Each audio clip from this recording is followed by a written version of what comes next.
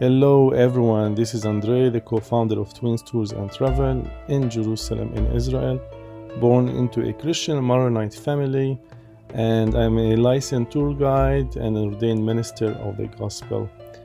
I have been leading numerous groups throughout the Holy Land for almost 20 years. Also, I'm an author of several books, and you can find them in Amazon. And one of the first books I wrote, called One Friday in Jerusalem, speaks about my life story. So join me for a journey of 10 days to understand the heart and the mind of Jesus and to understand the Bible in a deeper way with more details through the Middle Eastern perspective. Please share this podcast with your friends and families and churches and connect with me if you have any questions. Welcome to day number 8. We are with a group walking from outside Jaffa Gate, Herod's Palace, the Praetorium, which we learned about, and walking towards the Holy Sepulchre Church. And all the group are seated on the steps facing the Holy Sepulchre Church, where Jesus was buried and crucified. Today we'll try to talk about the deep inner pain that Jesus had during his walk from Herod's Palace, the Praetorium, all the way through the Via Dolorosa, all the way to the cross. And we'll try to understand how he endured all of that pain inside, how he handled the reproach of the Roman soldiers. And we're going to try to imagine together what he was thinking and what was running in his mind and in his heart in those moments of complete injustice and humiliation. So we will continue reading from where we left last podcast, from Matthew 27, verse 27 till 44.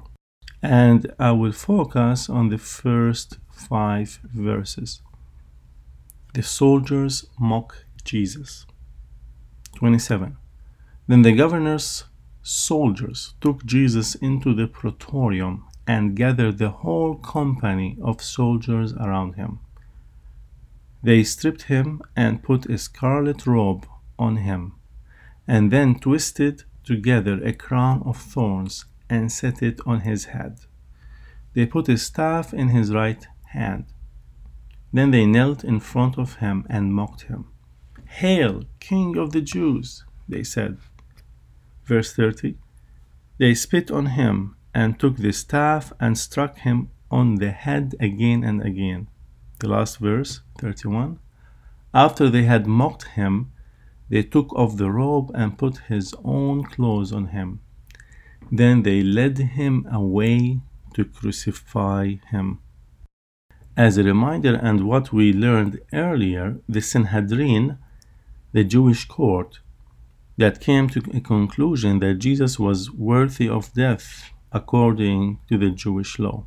But we have to understand that the Jews were not allowed to put anybody to death because they are under the power and rule of the Roman Empire. So they do not have the power for the final decision. So they brought Jesus to Pilate. And as a reminder, it's early morning, Friday, April the 3rd, 33 AD. Pilate, you have to understand, is guilty because he signs the papers. He is responsible. He may give a show of innocence by washing his hands in water, by saying his innocent blood is on you, was meaningless. But Pilate carries all the responsibility for signing the verdict that brought Jesus for crucifixion, despite even his wife alerting him not to make this decision. Yet the power and responsibility of what to do with Jesus rested with Pilate alone. Saying, "I find no fault in him," was not enough. Even for Pilate, looking for a clever solution in releasing a prisoner at Passover like Barnabas was no solution. Therefore, he could not escape responsibility, and Pilate is forever associated with the crime of sending Jesus to the cross. You have to understand that all the power is in the hands of Rome and the hands of the governor of Rome. And we know Pilate ruled from 26 to 36 AD, and is proven in history that that was the same period of Jesus coming to the cross and being judged by this governor. And you have to understand, inside the governor palace stands the praetorium.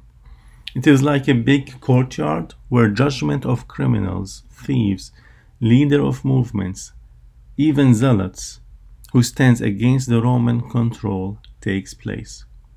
The praetorium is like a Roman courthouse, open in front of the eyes of everyone.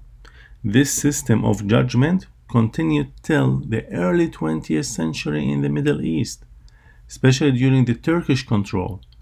The Basha, or the Beyk in Turkish language, is a name of a prominent, strong leader, or a governor, or a ruler.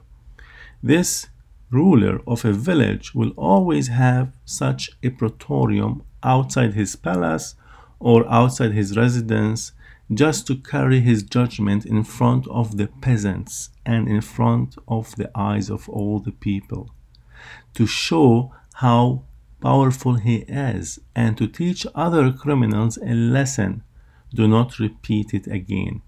We can say it's like an open court system to carry out the execution of the criminals, and the soldiers of the governor will be all over the area to protect the governor personally and to secure his palace and his family. It's very similar when it comes to scripture. Notice in verse 27, they gathered the whole garrison around him.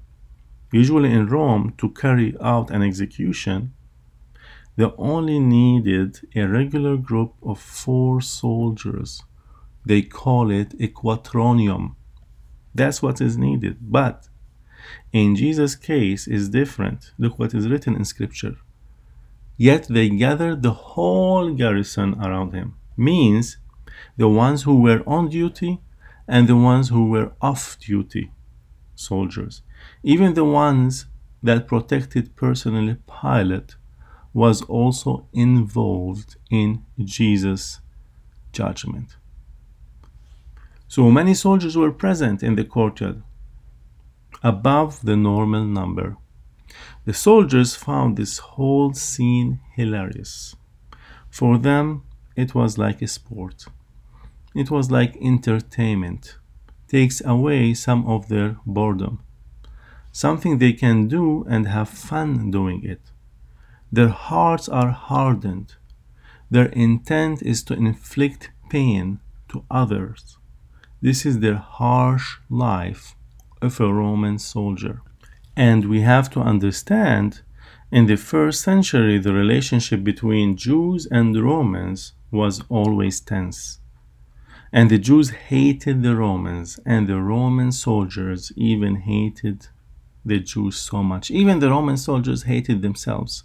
They knew that they were taking things by force and were very cruel. There was also an old custom in ancient Rome to send out colonies for the purpose of securing new conquests. You have to understand that Rome had no standing army. It is composed of full-time soldiers used to place population of their own citizens when they conquered towns. This is kind of a garrison. So the armies tend to be better equipped, better trained, and better prepared for emergencies, defensive, and particularly hands-on to crucify thieves. They are ready. And you have to understand, a Roman garrison can consist of 600 Roman soldiers. A legion is from 3,000 to 6,000 Roman soldiers. Anyway, there were many revolts in the land during the Roman occupation. They had no respect for the Jewish people. And during any revolt or any riots that took place, or even simply when Jews do not pay taxes, Roman soldiers have orders that they are allowed to enter any Jewish home, collect the money, rape the woman, and even can arrest any of the family members that try to defend themselves. More than that, many of the soldiers probably resented being stationed in an outpost such as Jerusalem, far away from their own homes.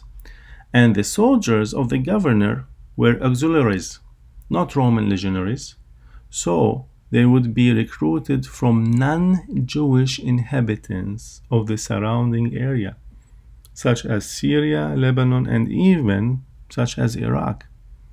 And so if here they had a chance to mock the Jewish people even more than that by ridiculing the one that was supposedly claiming to be their king, well, they took full advantage of that opportunity.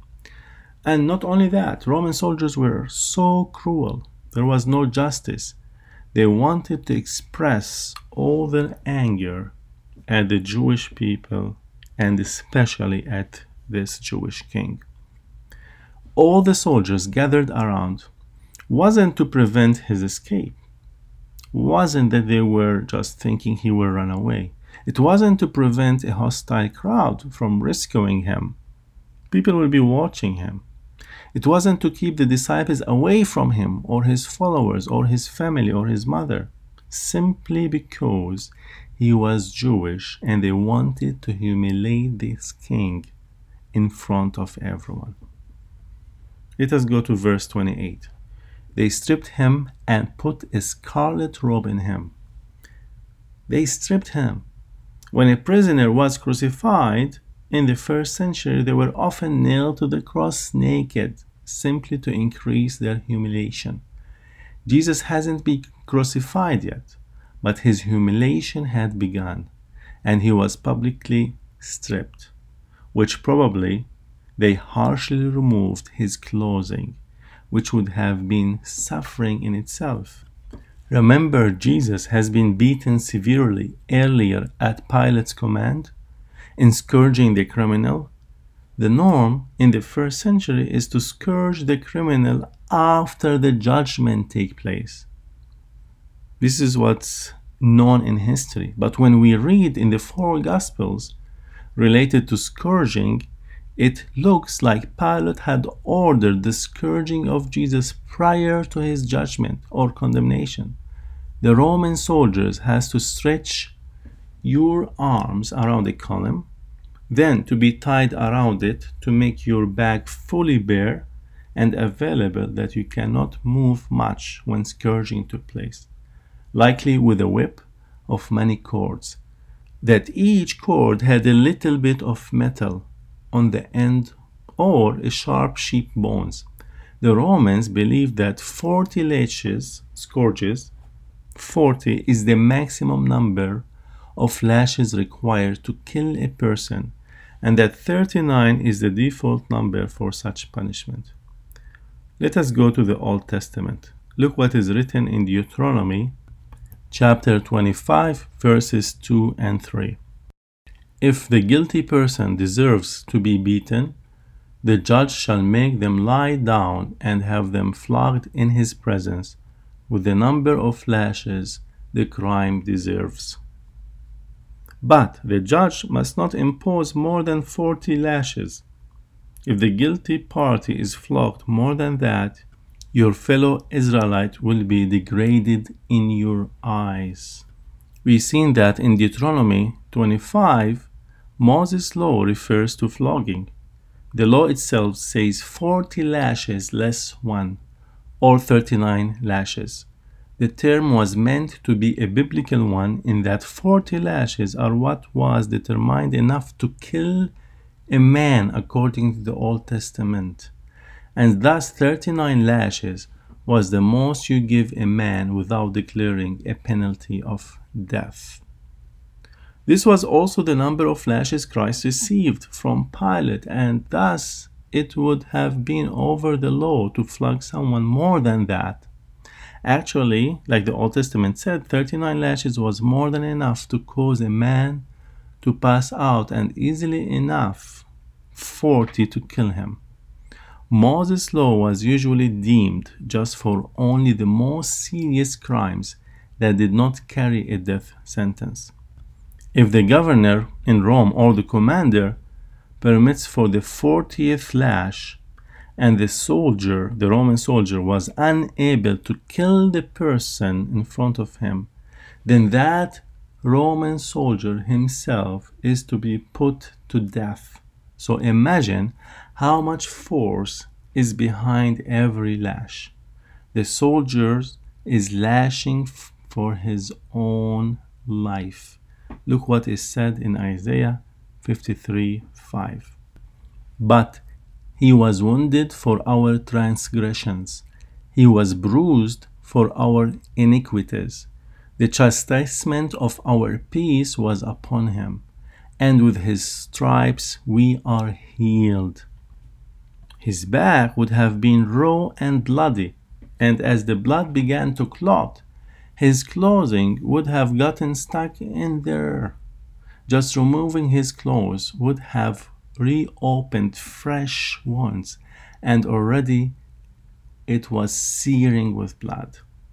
Look at verse 28. They stripped him and put a scarlet robe on him.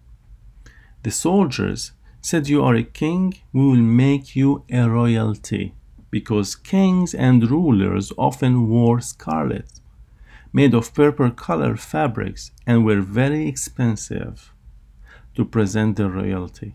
So the scarlet robe was intended to mock Jesus more and more. Look what is written, a prophecy in Psalm 89, verses 50 and 51. Remember, Lord, how your servant has been mocked, how I bear in my heart the taunts of all the nations, the taunts with which your enemies, Lord, have mocked, with which they have mocked every step of your anointed one. Let's continue, verse 29. They had twisted a crown of thorns. The soldiers said, "You are a king, we will make you a crown." They wove a crown from the branches of a bush, a thorny plant of the spurge family, by the way, native to Jerusalem and the area of the Judean desert. Kings wear crowns, majestic crowns, but not crowns of torture. The specific thorn bush of this region have long, hard, sharp thorns. This was a crown that was cut, pierced, and blooded the head of the king of the Jews. Just they kept humiliating him.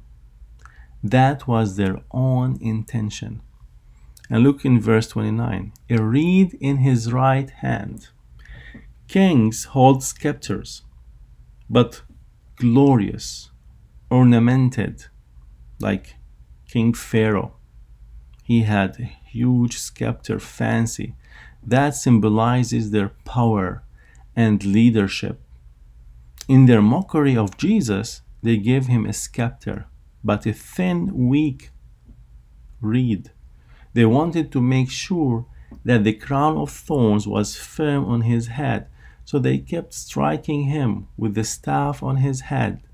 The staff is made, by the way, of acacia wood, also from the Judean desert and native to Jerusalem.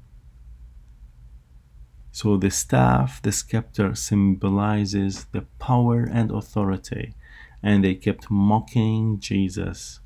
Even the scriptures say they bowed the knee before him. Kings are honored, so they offered to mock him more and more by kneeling down to worship this king of the Jews. So much mockery. With the soldiers mocking him, he did not act back, but he had the ability to. Think about that, he had the ability to stop his humiliation by the soldiers, even with a blink of his eyes. He could destroy the soldiers completely, but he chose not. He did not do it. Why he did not do it? Because he was obedient to his Father. Obedience is so much important. "Hail, King of the Jews!" they shouted. You know, kings are greeted with royal titles. So in their spite, they mocked Jesus with this title, "Hail, King of the Jews." It was meant to humiliate him more and more and more. Verse 30. Then they spat on him and took the reed and struck him on the head. Now the Roman soldiers shifted from the stage of mockery to the stage of cruelty. They seized the scepter, took off the royal robe, and began to hurl their spit and their fists at the head of Jesus. They spat on him and used the staff, the symbol of his kingly authority, on his head. And this is the worst kind of humiliation, is that they are saying, when someone spit on you, is that they are saying you are nothing. Spitting upon another person, especially onto the face, is a global sign of anger, hatred, disrespect, or contempt. Let me share with you a quick real story. I was once doing the Stations of the Cross, the Via Dolorosa, with a group from South Africa, and two religious Jews approached us, and one of them, in purpose, had made a large spit on the cross that we were carrying. We just had the most uncomfortable, humiliating feeling in the world. The first thing that crosses your mind, why did they do that? It showed me how much anger and hatred they carry inside themselves.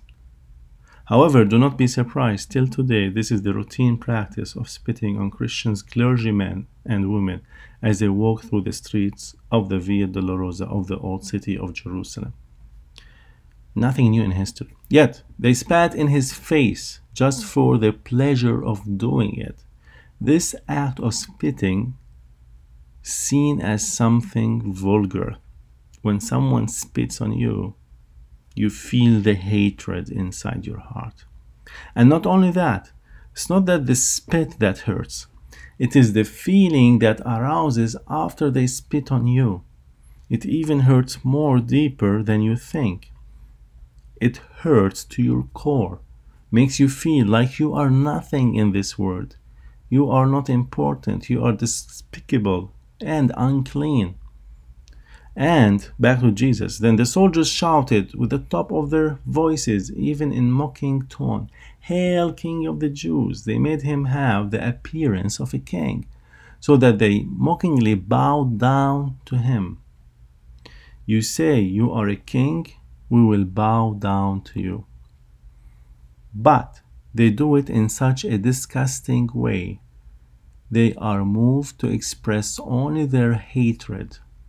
They spit, slapped him, and kept beating that thorny crown more inside his head. It would seem that Jesus was not in control at all. But let me explain for you something. Let us go back into the Garden of Gethsemane when he was captured the evening before, on Thursday. Few hours earlier, during midnight, when the soldiers that had gathered to capture him at the Garden of Gethsemane. It's few hours from what's happening, from his scourging, because it's Friday, so he did not have much sleep. And when Jesus saw the army, Jesus said to them, "Whom you are seeking?" Remember that? They replied, "Jesus of Nazareth." Look what Jesus answered. "I am he." And they stumbled backwards and fell forwards involuntarily according to the king. Well, he merely spoke those words. Listen again, he said, "I am he." In Hebrew, Ani Elohim, which means I am God, which means I am the king. So what the scripture said, they fell forward. They bowed down to him. They did not fall backward. The scriptures say they fell forward. They bowed to the king without realizing it. So he is the real king that these Roman soldiers already had bowed to him. Upside down kingdom. Let me go another level. Speaking about the Roman soldiers, in many ways, they are clear representatives of the strengths of the world. Like today, they are the authorities of the world. But in their minds, the position of a king is a position of one who is worshipped and served. So they worshipped him and mockingly served him. For them, it is impossible to comprehend that Jesus is a king. He is the real king. We have to understand and see that Jesus truly was king. Look what is written in Psalm chapter 2, verses 6 to 8. I have installed my king on Zion, my holy mountain. Verse 7. I will proclaim the Lord's decree. He said to me, you are my son. Today I have become your father. Verse 8. Ask me, and I will make the nations your inheritance, the ends of the earth your possession. This is a king. Jesus knew that he is a king, but he was a different kind of king than those soldiers knew. Again, for them, a king is that someone have a tremendous power, a great ability in his personality to persuade more crowds, because the king is so strong and no one can stand against him because of his powers and the army surrounding him and protecting him. But Jesus is a different kind of king. His kingdom is not of the world like the Romans. His kingdom is spiritual. So what we have to realize, that means that his kingdom is established on the basis of righteousness. This is important. To do what is right in God's sight. One more time. His kingdom is a spiritual kingdom. It is not of this earth. It is not by mighty nor by power, but by his spirit. Means it is by doing the right thing in the eyes of God the Father. God sets up the one to be a king. God sets up Jesus to be a king. He established him as a king based on Jesus' obedience. Jesus is doing everything right according to the Father.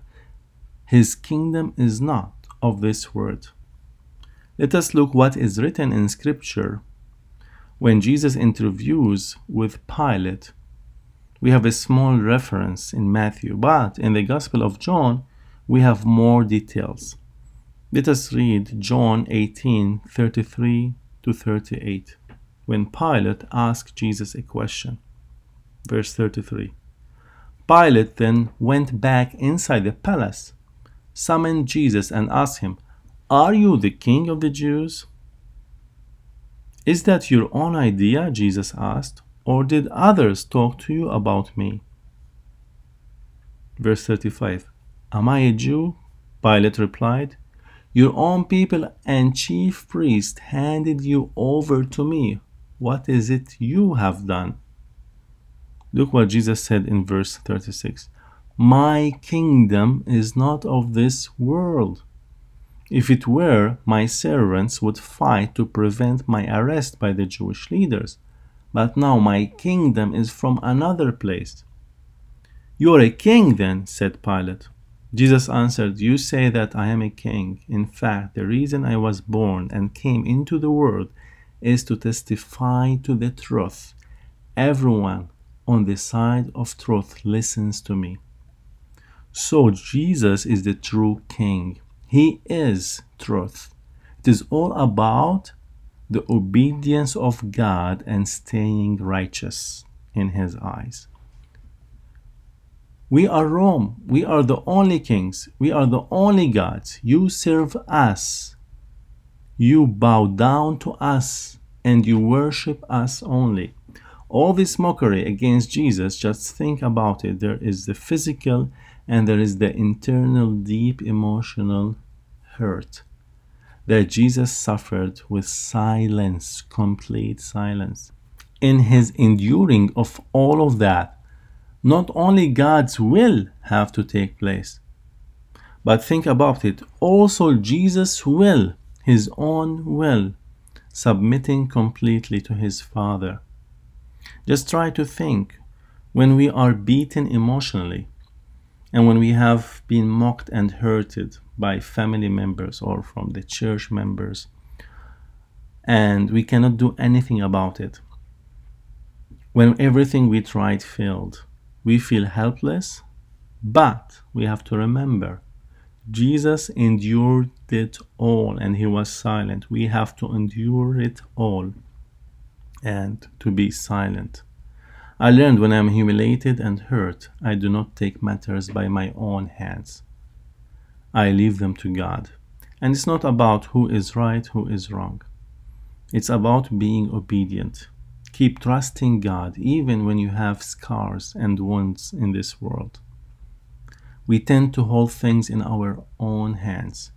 We need to trust the Father and not ourselves. Do not fight for yourselves. God fights for you. Just stay righteous, whatever is the situation. That is the key. Staying righteous and obedient, even in hard situations.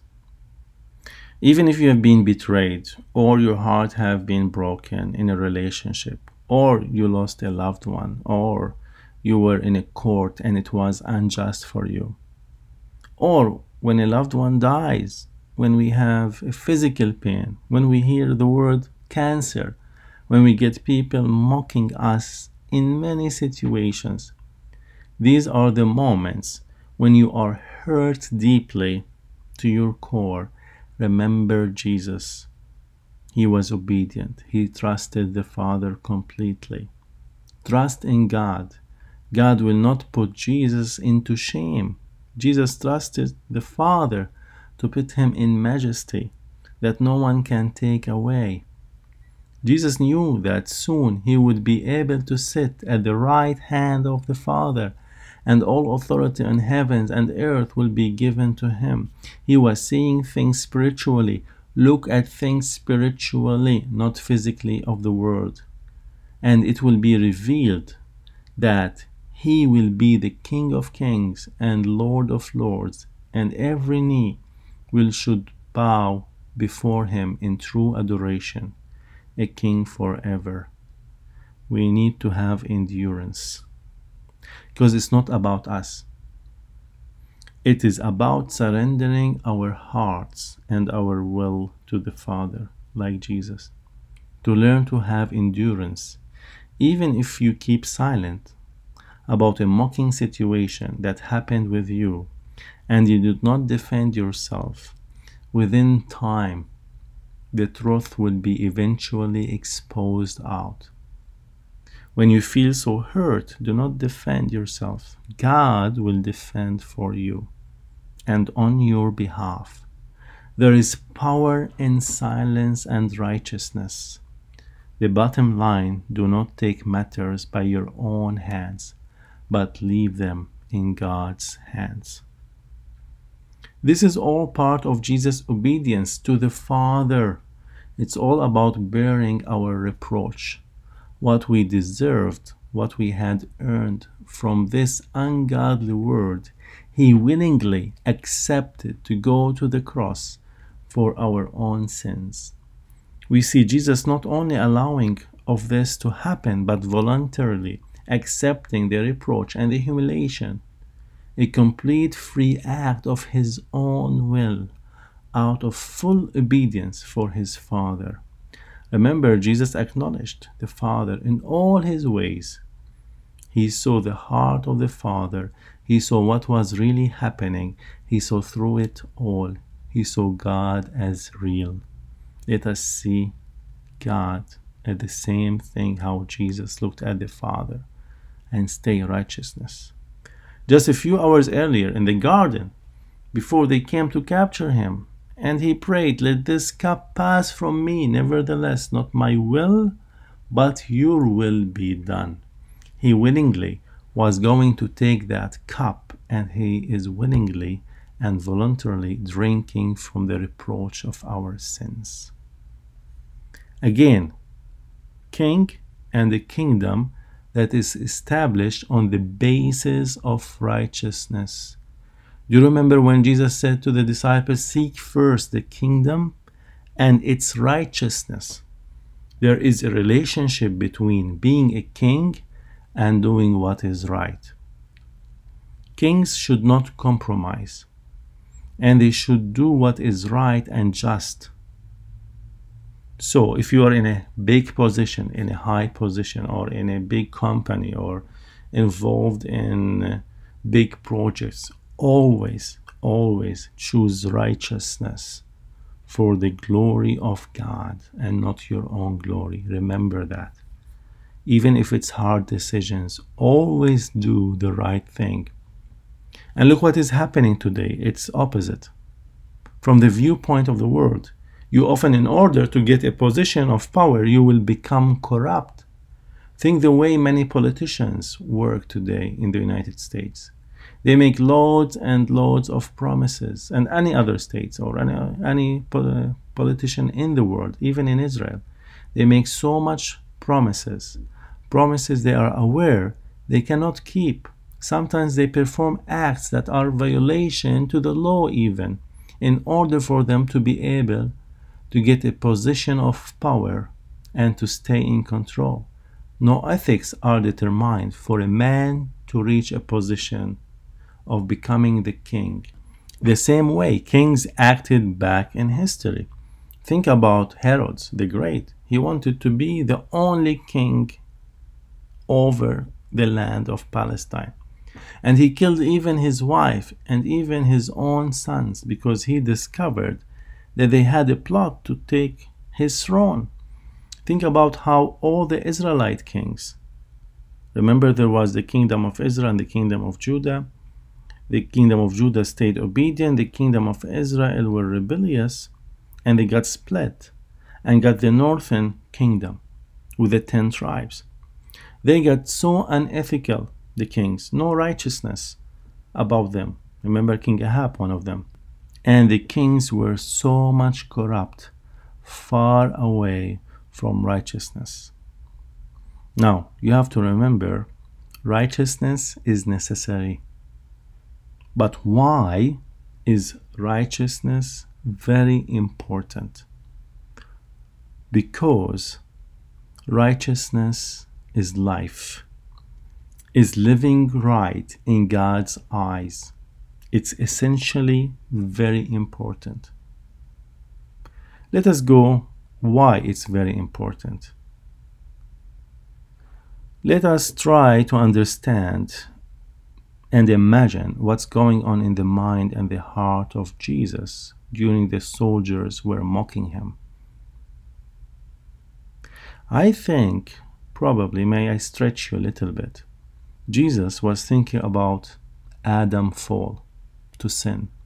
He was so much focused because he wanted to redeem humanity. And what was going in the mind of Jesus during all this humiliation on the Via Dolorosa, on the way to the cross, was the fall. And these thoughts of Jesus would probably started in Gethsemane and ended on the top of Golgotha, on the cross, to redeem the fall of humanity. And think about it. Jesus carried all the sins and the hatred of the world on his shoulders.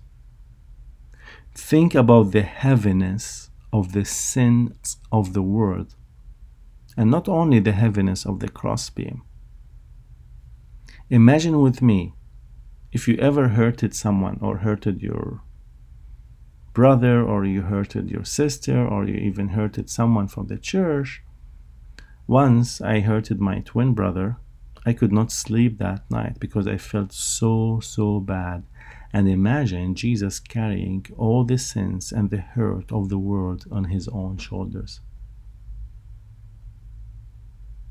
So the question here, whom do we serve? The world or our spiritual king? Adam made himself king. When we do what we want, when we move by selfish needs, we serve the world. When it's all about us, I want this, I want that, I deserve this, I deserve that, I need to have more possessions, I need to own more things, it's all about me, bless me, bless me, bless me even.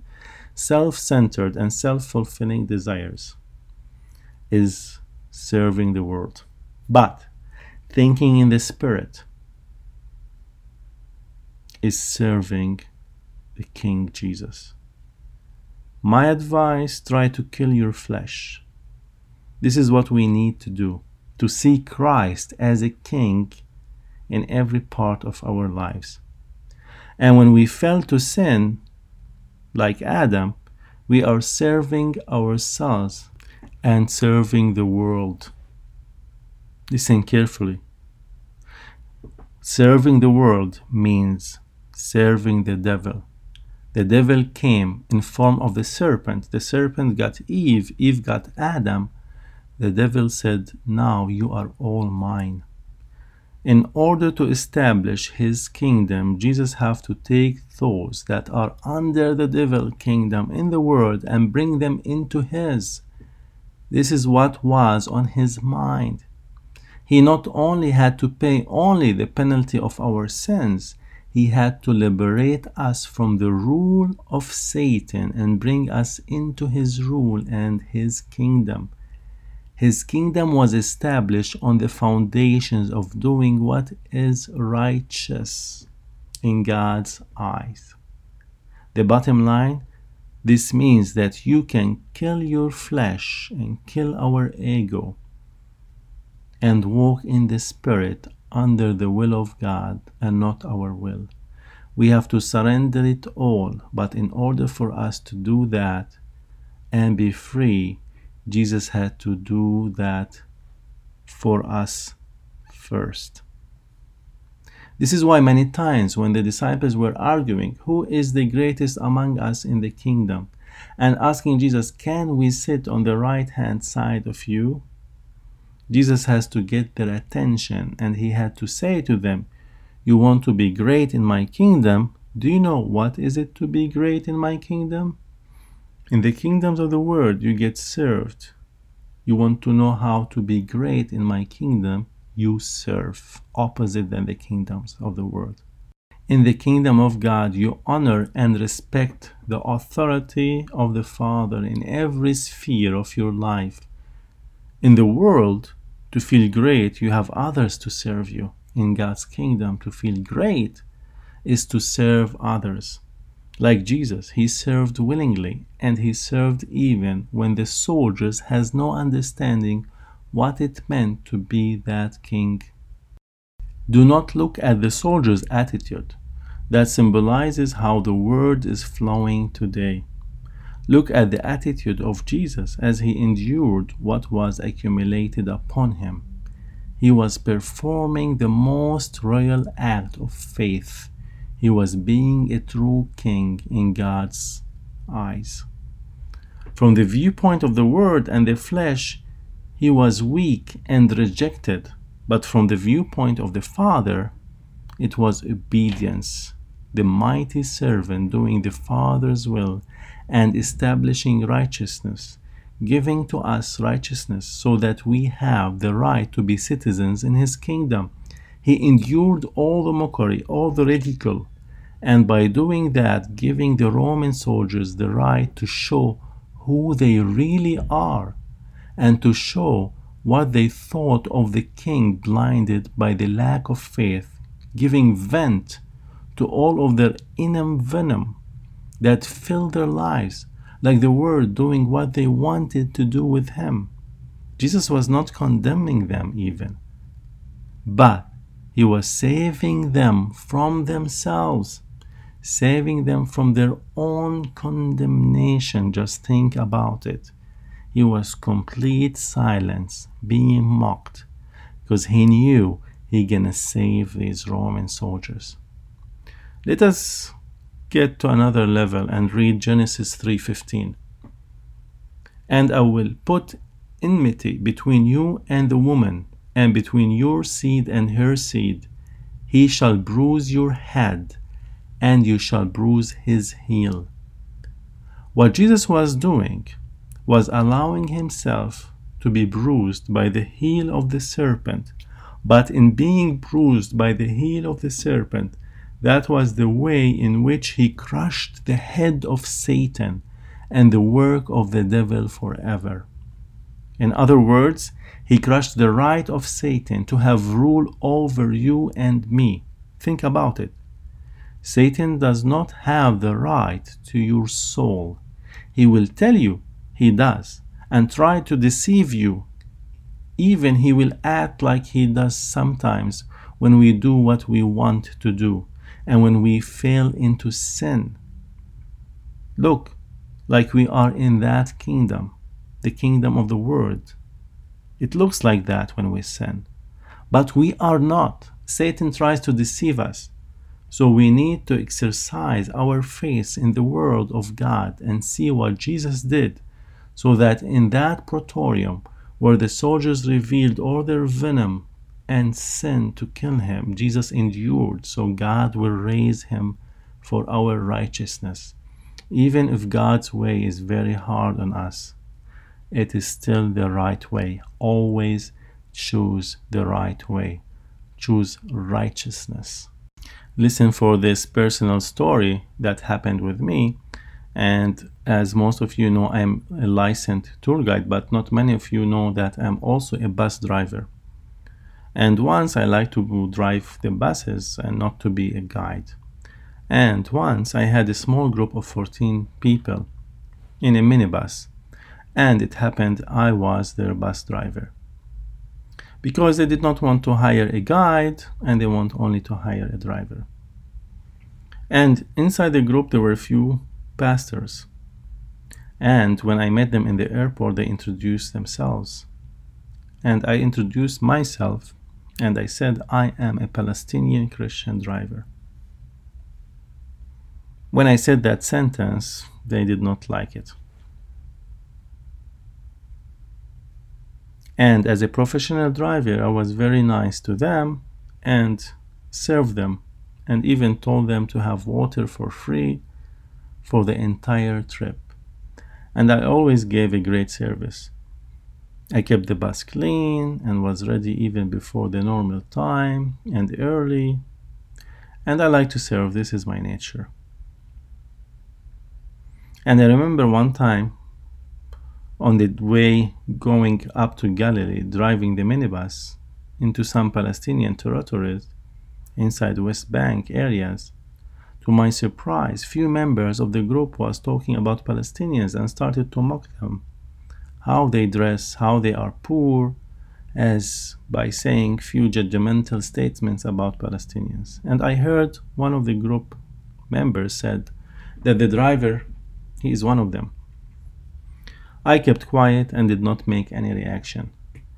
Then when we passed through the Jordan Valley up, they mentioned more inappropriate and mocking things about the Palestinians, farmers, and how it is all not clean and how these farmers as Palestinians might be terrorists, and few were looking at me in their eyes, and I still continued to make myself oblivious as if I did not hear anything. Of course, I was hurt a little bit, but I just endured it all. I just wanted to serve, do my job as a driver, and not enter into any politics. Because politics, as you know, is so much corruption there, and politics is like in the world. And Jesus himself did not speak anything bad about a Roman soldier. Jesus himself was not involved in politics. He was very spiritual, as we learned, and he always respected authority. Anyway, so I continued to serve them with grace. Then the third day came, and one of the group members started like teasing me with his hands physically by pinching me.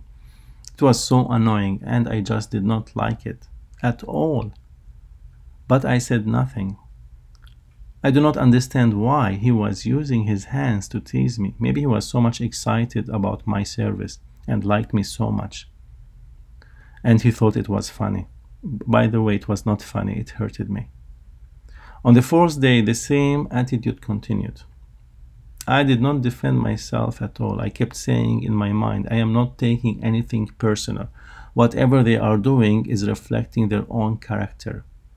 So I stayed so cool, and I think they thought I am a dumb person, because I kept serving them and happy and smiling despite whatever they were doing to me. And maybe they thought I'm serving them for a reason, because I need their money or empathy, or because they are a better race than me. But that was not the case. I served them because I am a professional driver. And I kept serving them because this is my nature, to do the right thing and do it well. I just kept praying, Lord, forgive them. They do not have any idea that I'm a strong spirit-filled believer, and that I'm very educated and travel the world even more than themselves. And I was enduring it all. And during the 7th day of the tour, there was someone sitting in my right side in the bus when I was driving, because there's only one seat to the right of the driver. This is the most comfortable seat. This is why he chose it. I think he was the pastor. And there was a drawer in front of his seat. And he kept where I put all the important papers for the minibus inside that drawer. And I think out of curiosity, the pastor kept playing with the drawer during driving. And by mistake, he opened it, and suddenly my tour guide license fell from the drawer down below his seat. It took him a few seconds to find it, to pick it up from the floor, and he grabbed the white plastic tag and read my name and realized that I'm a licensed official tour guide from the Israeli government. I remember I just looked at him and he was embarrassed. And he looked at me and put it back in the drawer gently. And I think later the pastor told all the group members about my license as a tour guide. And I think by that time they were ashamed of how they treated me. Anyway, later I felt that their attitude changed a little towards me and became better. And they had some respect to me. And I understand when people travel, they are having fun and they feel relaxed, and their personalities rises up because they are outside their comfort zone. But believe me, their jokes and the way they made fun of everything was clearly too much ego. They had too much ego. So I tried to endure it all. And because I'm experienced, I passed through so many people and through so many personalities in my life, and still learning. So I continued to be nice to them and not defending myself at all. And to my surprise, the last day, someone from the group invited me to a prayer meeting in the evening. I said for sure, and when I came to the meeting, I heard one of them saying, "Here comes our Palestinian driver." So I sat down in the meeting with a big smile, and I kept quiet without saying anything. And the meeting started, and they had some worship songs. They were so much surprised. I knew all of the worship songs, and even I was worshiping with them. Then they realized I am a strong believer, and in the end they asked me to pray. I said I love to pray, and I started to pray. And the moment I finished praying, the presence of the Holy Spirit was so strong, even so tangible, and God showed up. And there was a change in the atmosphere, and everyone was so much touched by the power of the Spirit. And two of the group members, and one of them was a pastor, came and said, "Forgive us. We are so sorry. We did not like how we behaved with our attitude. Our attitude was wrong. I hugged them and forgave them. And they learned a lesson not to judge the person in front of them because of his background or because of his position or because he is a driver. You never know what the person in front of you is passing through in his life or what he passed through already. I believe that God has sent them to me to be their driver, to protect them, and to show them how to be humble, and for them to learn a lesson not to judge others. Because everyone needs to be saved. Whatever is your background, a Jew or a Palestinian or a Muslim or even a Christian, you need to be saved by the blood of Christ. Let us go back to scripture and read the verse 31. It's written that they led him away to be crucified. And by the way, the march to the place of crucifixion, we just walked from the Praetorium, from Jaffa Gates, Herod's palace location, to the Holy Sepulchre. This is what is written. They led him away to be crucified from the Praetorium to the Golgotha. We just walked that distance. And you have to understand, this distance, this march to the place of crucifixion was a useful proclamation for Rome. It was a good propaganda for Rome because it warned potential troublemakers that this was their fate should they challenge Rome. Normally, a centurion on a horseback led the procession, and a herald, an announcer, shouted the crime of the condemned person. So it was completely a show off that anyone who stands against Rome, this is what he deserves. So the criminal was led to the scene of crucifixion by as long a route as possible, so that as many as possible might see him and take warning from the harsh sight. As Jesus was led away to be crucified, he was, like most victims of crucifixion, forced to carry the wood, the crossbar that he would hang upon. The victim only carried the crossbar, which weighed anywhere from 75 to 125 pounds. When the victim carried the crossbar, he was usually stripped naked, and his hands were often tied to the wood. And by the way, I wrote a complete book about the Via Dolorosa in details, which I will not enter right now. And if you like to learn more information about the Via Dolorosa, just go to Amazon and write One Friday in Jerusalem. And this is the first book I wrote about the Stations of the Cross and Via Dolorosa and Jesus walking all the way through the 14 stations from condemnation to Calvary. But I will not enter into details. But the upright beams of cross were usually permanently fixed in a visible dominant location outside the city walls. This is where they crucified people, beside a major road. This shows the Jews, if you stand against Rome, this is what will be done to you. This is what you deserve. It is likely that on many occasions Jesus passed by the very site every time he came to Jerusalem. He saw it. He knew he would hang upon a cross. When his time will come, he knew it. When Jesus said, "If anyone desires to come after me, let him deny himself and take up his cross and follow me," that was in Matthew 16:24. This is exactly the scene he had in mind. Everyone knew what the cross was, a harsh instrument of death and only death. The cross wasn't about religious ceremonies. It wasn't about traditions and spiritual feelings. like people think today. The cross was a way to execute people. How would we receive it if Jesus said, "Walk down death row daily and follow me"? Taking up your cross wasn't a journey, it was a one-way trip. There was no return. Carrying the cross means we should die daily from our flesh and walk in the Spirit, walk with God. To be honest with you, to be a strong Christian, it is very, very hard.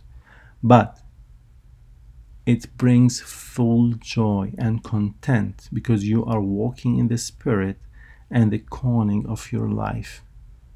And we should carry our cross daily and kill our flesh and walk in the Spirit because of doing God's will, not our will, but the Father's will in our lives. It is all about the Father and not about us. I encourage you to carry the cross in your life every day, not only on Sunday, not only in church, but at your work, at your home, among your family and friends, and everywhere you go, and walk under the anointing of the Spirit. This is when you will do the will of the Father in your life. Even if it's hard, endure, stay righteous, and be silent. Don't fight for yourself. The Lord Himself, the Spirit of the Lord, will fight for you and bring justice to the situation you pass through. So remember this. Jesus has done it all for us on the cross. He saved us from sin and brought us to be citizens in His kingdom, to walk in the Spirit.